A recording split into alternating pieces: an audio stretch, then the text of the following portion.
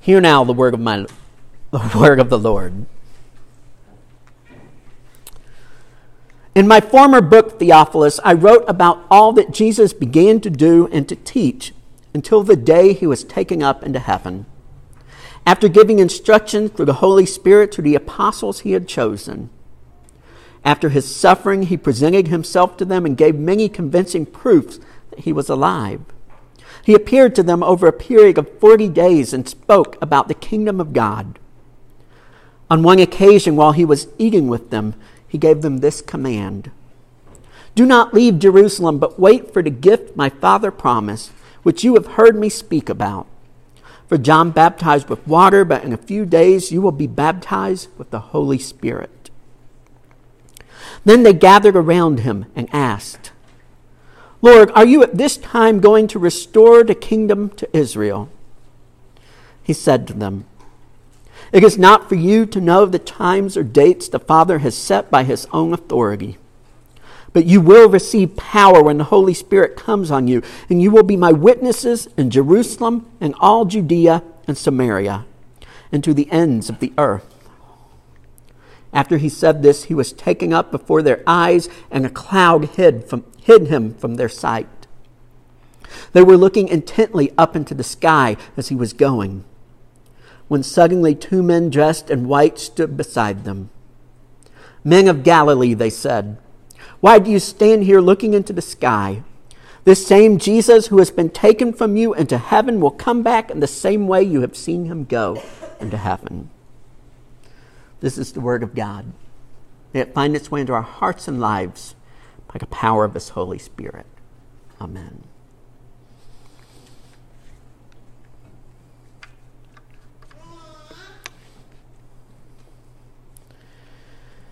Most weeks, when I get up to preach, I have you in mind. Maybe if not you specifically, like y'all, right? All of you all in mind. The best preaching advice I ever got was from a mentor of mine that said, "Always remember to scratch them where they itch." And I guess what he meant by that was you don't get up on Sunday morning to talk about the things that you feel like talking about. You get up on Sunday morning to meet people, to meet their needs, what they're thinking about, what they're wrestling with, what you know. And so I try every week as best I can to have you all in mind. But very occasionally, I have to preach a sermon for myself. Very occasionally, I have to preach about the thing that I'm worried about, the thing that I'm thinking about, because I have no one to preach to me on Sunday morning, and so sometimes I just have to give the sermon that I need to hear. And this is one of those Sundays. If you'll excuse me, I'm going to turn my gaze inward a little bit. I'm going to scratch myself where I itch this morning. See, Monday morning I got up at 6 a.m. and that's not my usual habit. I don't like to get up at 6 a.m. But I got up at 6 a.m. because there was a gathering of United Methodist pastors in Maryville, Tennessee, and I wanted to go be a part of it.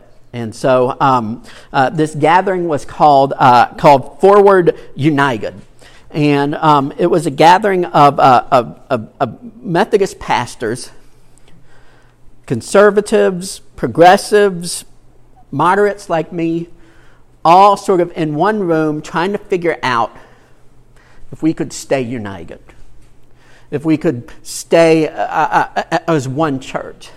Because as some of you all know, there's been this slow motion train wreck that we've been watching for about a decade now. And it looks like our church may be splitting.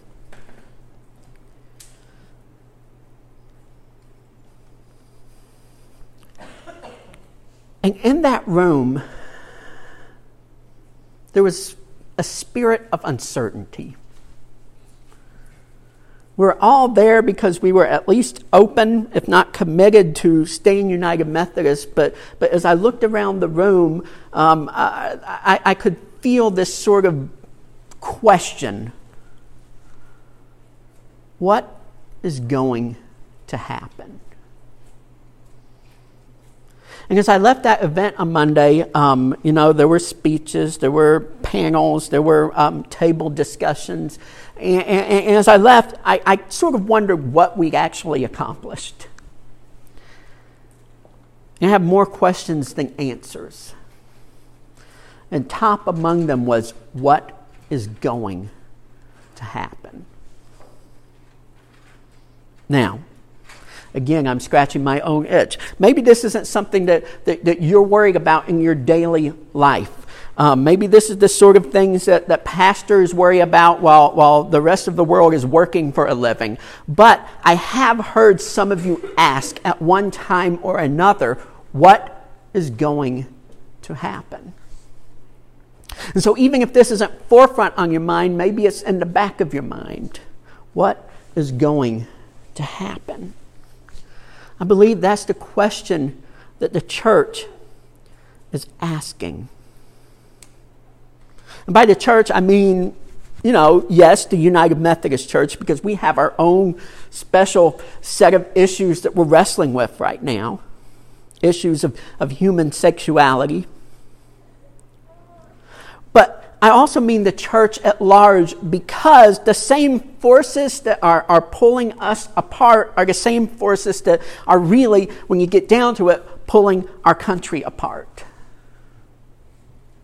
These questions of who's right and who's wrong, and these sort of tribal forces where we've decided as a people that we can't govern together, we can't live together, we can't work together, and in our churches is causing us to ask if we can even worship together anymore. And the United Methodist Church has always had a very special place in the life of our nation, because it's been one of those last places where different people sort of come together. Right? Whenever you look at like the makeup of like churches, you look at like the Southern Baptist Church, and it's like 90% conservative. Or if you look at like the Episcopalian Church, it's like 90% liberal. But the United Methodist Church has always been one of those churches with like always 60-40, if not 50-50. And I've always thought that was a strength of ours. That we're able to leave that ugliness outside and come together and share one table. And be dedicated to one common mission. But that is fraying at the seams right now as we speak. And as a denomination, we're asking, what is going to happen? COVID has caused us to ask this question. Many of our churches didn't make it through COVID. Many churches had to close their doors. Many are struggling to come back. The attendance and giving is not where it was. We can be thankful that we are blessed that we have come back. Attendance is a little better. But at the same time, at the back of our heads, there's this worry that maybe the other shoe's about to drop. That we're one nasty variant away from being right back where we were. Can we really celebrate? Can we really be happy without knowing what's going to happen? And then, of course, there's the whole issue of decline. Even if we didn't have these special things to deal with, there's the fact that the church in North America, liberal, conservative, Baptist, Methodist, whatever, they're all declining. They're becoming older and smaller.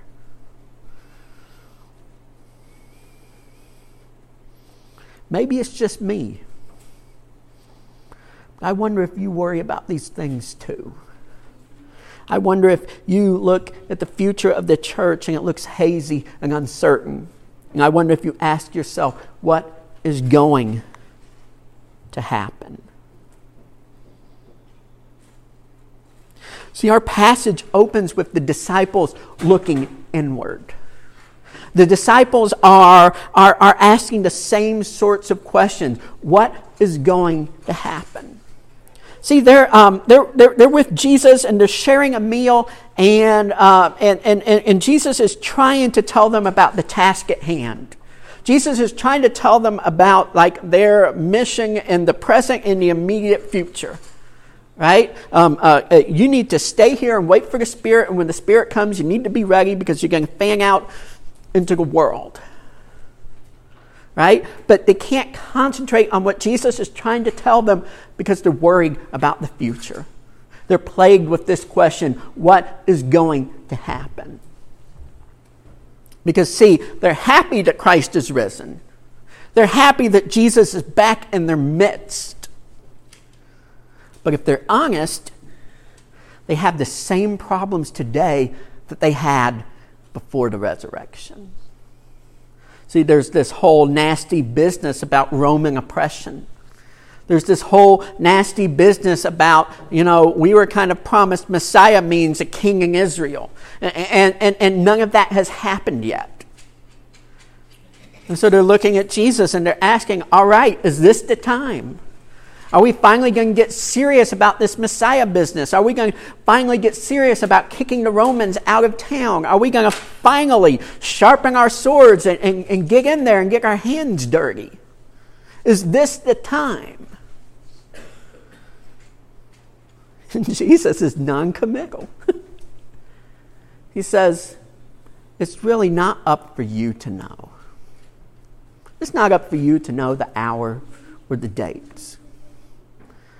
You don't need to concern yourself with it. So the disciples are staring at him, I think, blankly.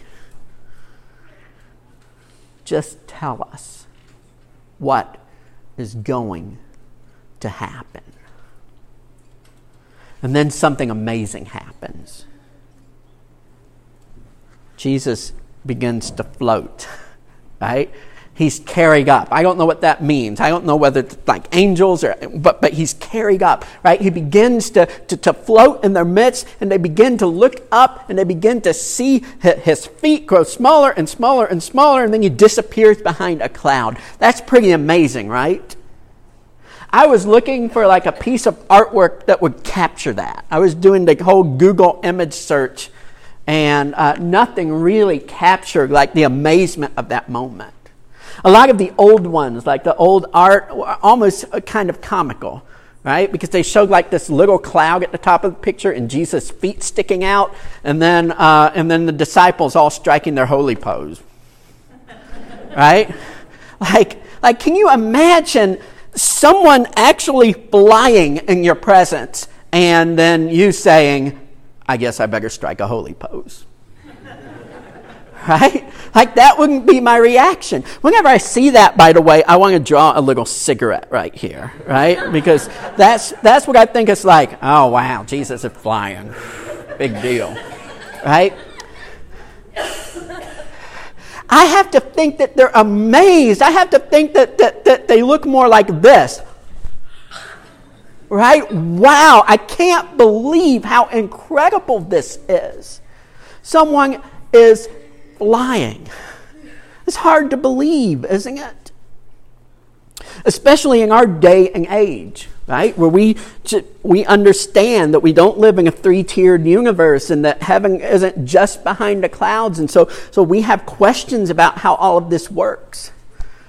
Carl Sagan famously said that if Jesus ascended at the speed of light, he would just now be exiting the Milky Way galaxy.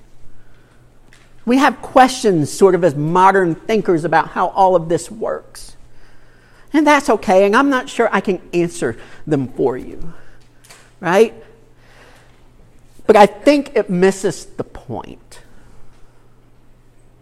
I think it's not how it happened Whether it's a visionary experience or a literal experience, or I don't think that's what's important. I think it's important the new perspective that it gives us. Namely, we have the disciples who are looking inward, worrying about their problems, and now they're looking upward. Because you see, Jesus is exalted over all of it. Jesus is exalted over everything. Because Jesus is seated at the right hand of the Father, there is nothing that we encounter in this life that Jesus is not over. And for me, it's the meaning of that that's important. That we're here and He's there. And if we can keep that perspective, then we can figure out how to go forward as a people and as a church. The Apostle Paul put it like this in the first chapter of Ephesians. He said, I pray that the eyes of your heart may be enlightened in order that you may know the hope to which He has called you, the riches of His glorious inheritance in His holy people, and His incomparably great power for us who believe. That power is the same as the mighty strength He exerted when He raised Christ from the dead and seated Him at the right hand in the heavenly realms, far above all rule and authority, power and dominion, and every name that is invoked, not only in this present age, but also in the one to come. And God placed all things under His feet and appointed Him to be head over everything for the church, which is His body, the fullness of Him who fills everything in every way. Do you hear that, church? He's over everything. The present, the future, everything that goes on this pale little blue dot on which we live. He is above it all. And if we can keep that perspective, we can trust Him with the big stuff, and we can worry about the mission at hand. It's not for us to know. He is above it all. See, the disciples have been looking inward, and now they're looking upward. And then these two angels show up and direct their gaze outward. They say, why are you standing here staring at the sky? He's going to come back the same way you saw him leave. Don't worry about that. There's too much to do. There's too much to do. See, the disciples have been called to be Jesus' witnesses in Jerusalem and Judea and Samaria and the ends of the earth. There is too much for them to do. They've been promised that they're going to be clothed with power from on high. That the Holy Spirit is going to come dwell in them and fill them and empower them to do the work that God has called them to do. And we as a church live in that promise. There is too much to do to stand around navel-gazing, to stand around worrying about what's going to happen. There's too much to do. Jesus called the disciples to be His witnesses. You know what the Greek word is for witness? It's martyr. It's martyr. Jesus called them to be His martyrs. Now, in the first century, martyr had all the connotation that it has today. The disciples were raised on the stories of the Jewish martyrs that stood up to the Greeks and died for their faith.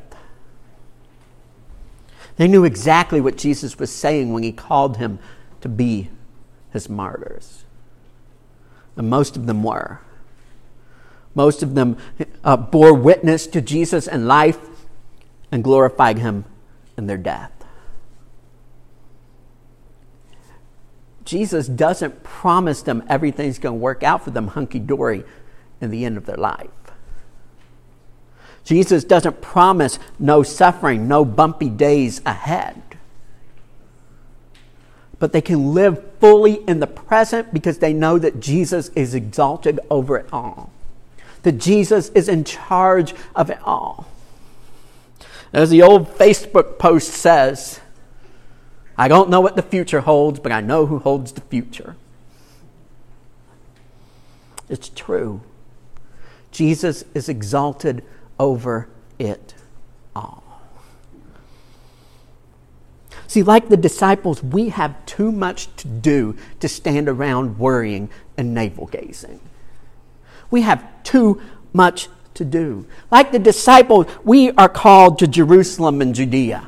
Right? For the disciples, Jerusalem and Judea was their neighborhood, where they were raised, where they grew up, the people they knew, the people they saw at the grocery store. We have people that God has put in our lives that need to know the good news. And there's too much to do to stand around waiting. We have too much to do for our children. I hope you come to our meeting tomorrow night when we're going to talk about the future of our children's ministry. Whether you're a member or not, if you have an idea, I hope you come tomorrow. We have too much to do to stand around staring at each other.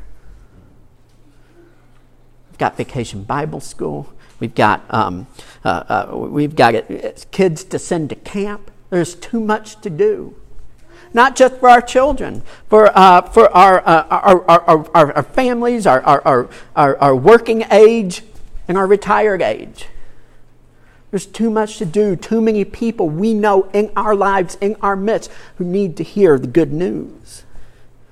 But it's not just that. We're called to Samaria. I think I've hit this point a couple of times with you all. The Samaritans were the people they didn't like. Right? That's the neighborhood that was nearby that they didn't want to go into. Whether it was because they were scared and they didn't feel comfortable there, or they genuinely had hard feelings against those people, right? You and I have neighborhoods that we're called into in our backyard that we're nervous about going into. With Care Portal, we've started to dip our toes into some of that water. Some of you that have done deliveries with me know that we've gone to some places that maybe we didn't know existed in our own backyard and met some people. But our work is just getting started. There's too much to do to stand around. We're called to the ends of the earth. For the disciples, that was as far away as they could imagine. Spain, maybe. The southern tip of Greece. England, up there somewhere. The world's only gotten bigger since then. We're called to go to Nicaragua. We're called to send shoeboxes to the ends of the earth. I don't know if you all know this. Some people don't know this. You tithe, you give your 10%. Our church tithes. It also gives its 10%. 10% of everything that we collect goes to the mission of the church. Just by showing up and giving your dollar, you're doing missions in places like Uganda and the Czech Republic. There's too much to do. We are called to make disciples here, there, and everywhere. We can't afford to be standing around waiting for the next variant. We can't afford to be standing around waiting for the next shoe to drop, waiting for the mess to sort itself out. There's too much to do.